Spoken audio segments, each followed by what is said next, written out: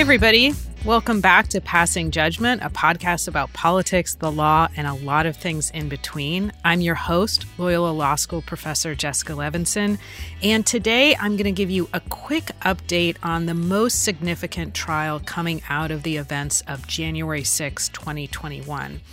This is the trial of Oath Keepers founder Stewart Rhodes and 4 of his associates. He was charged with, among other things, seditious conspiracy. Now, there was an 8-week trial. It wrapped up right before Thanksgiving, and the fate of Rhodes and his alleged co-conspirators is currently with the jury. But while we wait, I wanted to break down basically what happened and what does it mean.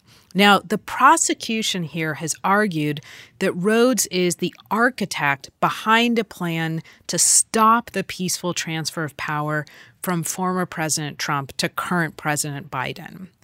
The prosecution has come forward with a lot of evidence against Rhodes. They have evidence that he amassed an arsenal of weapons, that he developed plans, land routes, and water routes to try and get these weapons to Oath Keepers, other Oath Keepers, if violence erupted.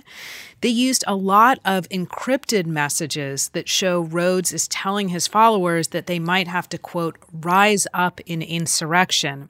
There's another line that the jury heard that Rhodes wrote, quote, "We aren't getting through this without a civil war. Prepare your mind, body, and spirit."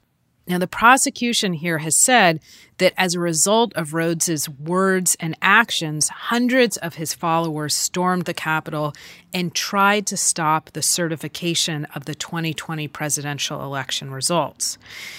The defense, however, has countered and said you can't draw a line between Rhodes's actions and words and what his followers ended up doing on January 6. Rhodes himself took the stand, which is really an extraordinary step, and said that those who stormed the Capitol were, quote, stupid, that they weren't acting according to his directions.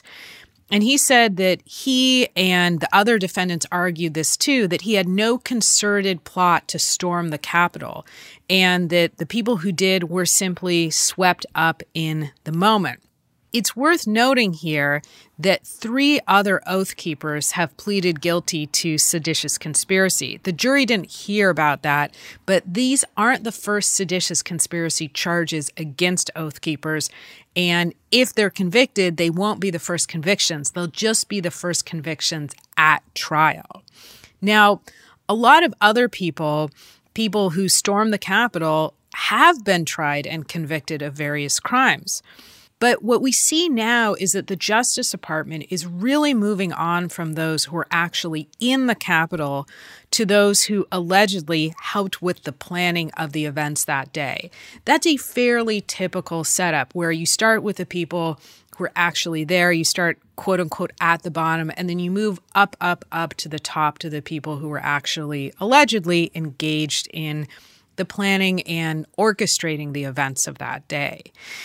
This case, of course, is different because it not only involves Rhodes, again, he's gained some notoriety, he's the founder of the Oath Keepers, but because of the charge at issue here that I've mentioned before, this charge of seditious conspiracy.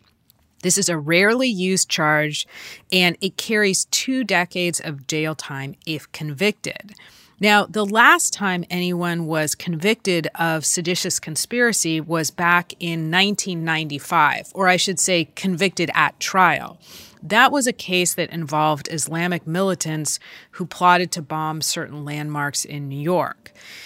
So what do you have to show in order to get a conviction for seditious conspiracy? Now, what do you have to show to get a conviction for seditious conspiracy? Prosecutors will have to show that Rhodes attempted to, and here's the language from the statute, put down, overthrow, or destroy the government. What do we mean by that in this particular case? We mean that he's plotting to stop the peaceful transfer of power. And this is obviously a really big case for the Department of Justice. If they don't get convictions in this case, that could be cause for concern about a trial of the former Proud Boys national chair that's starting next month.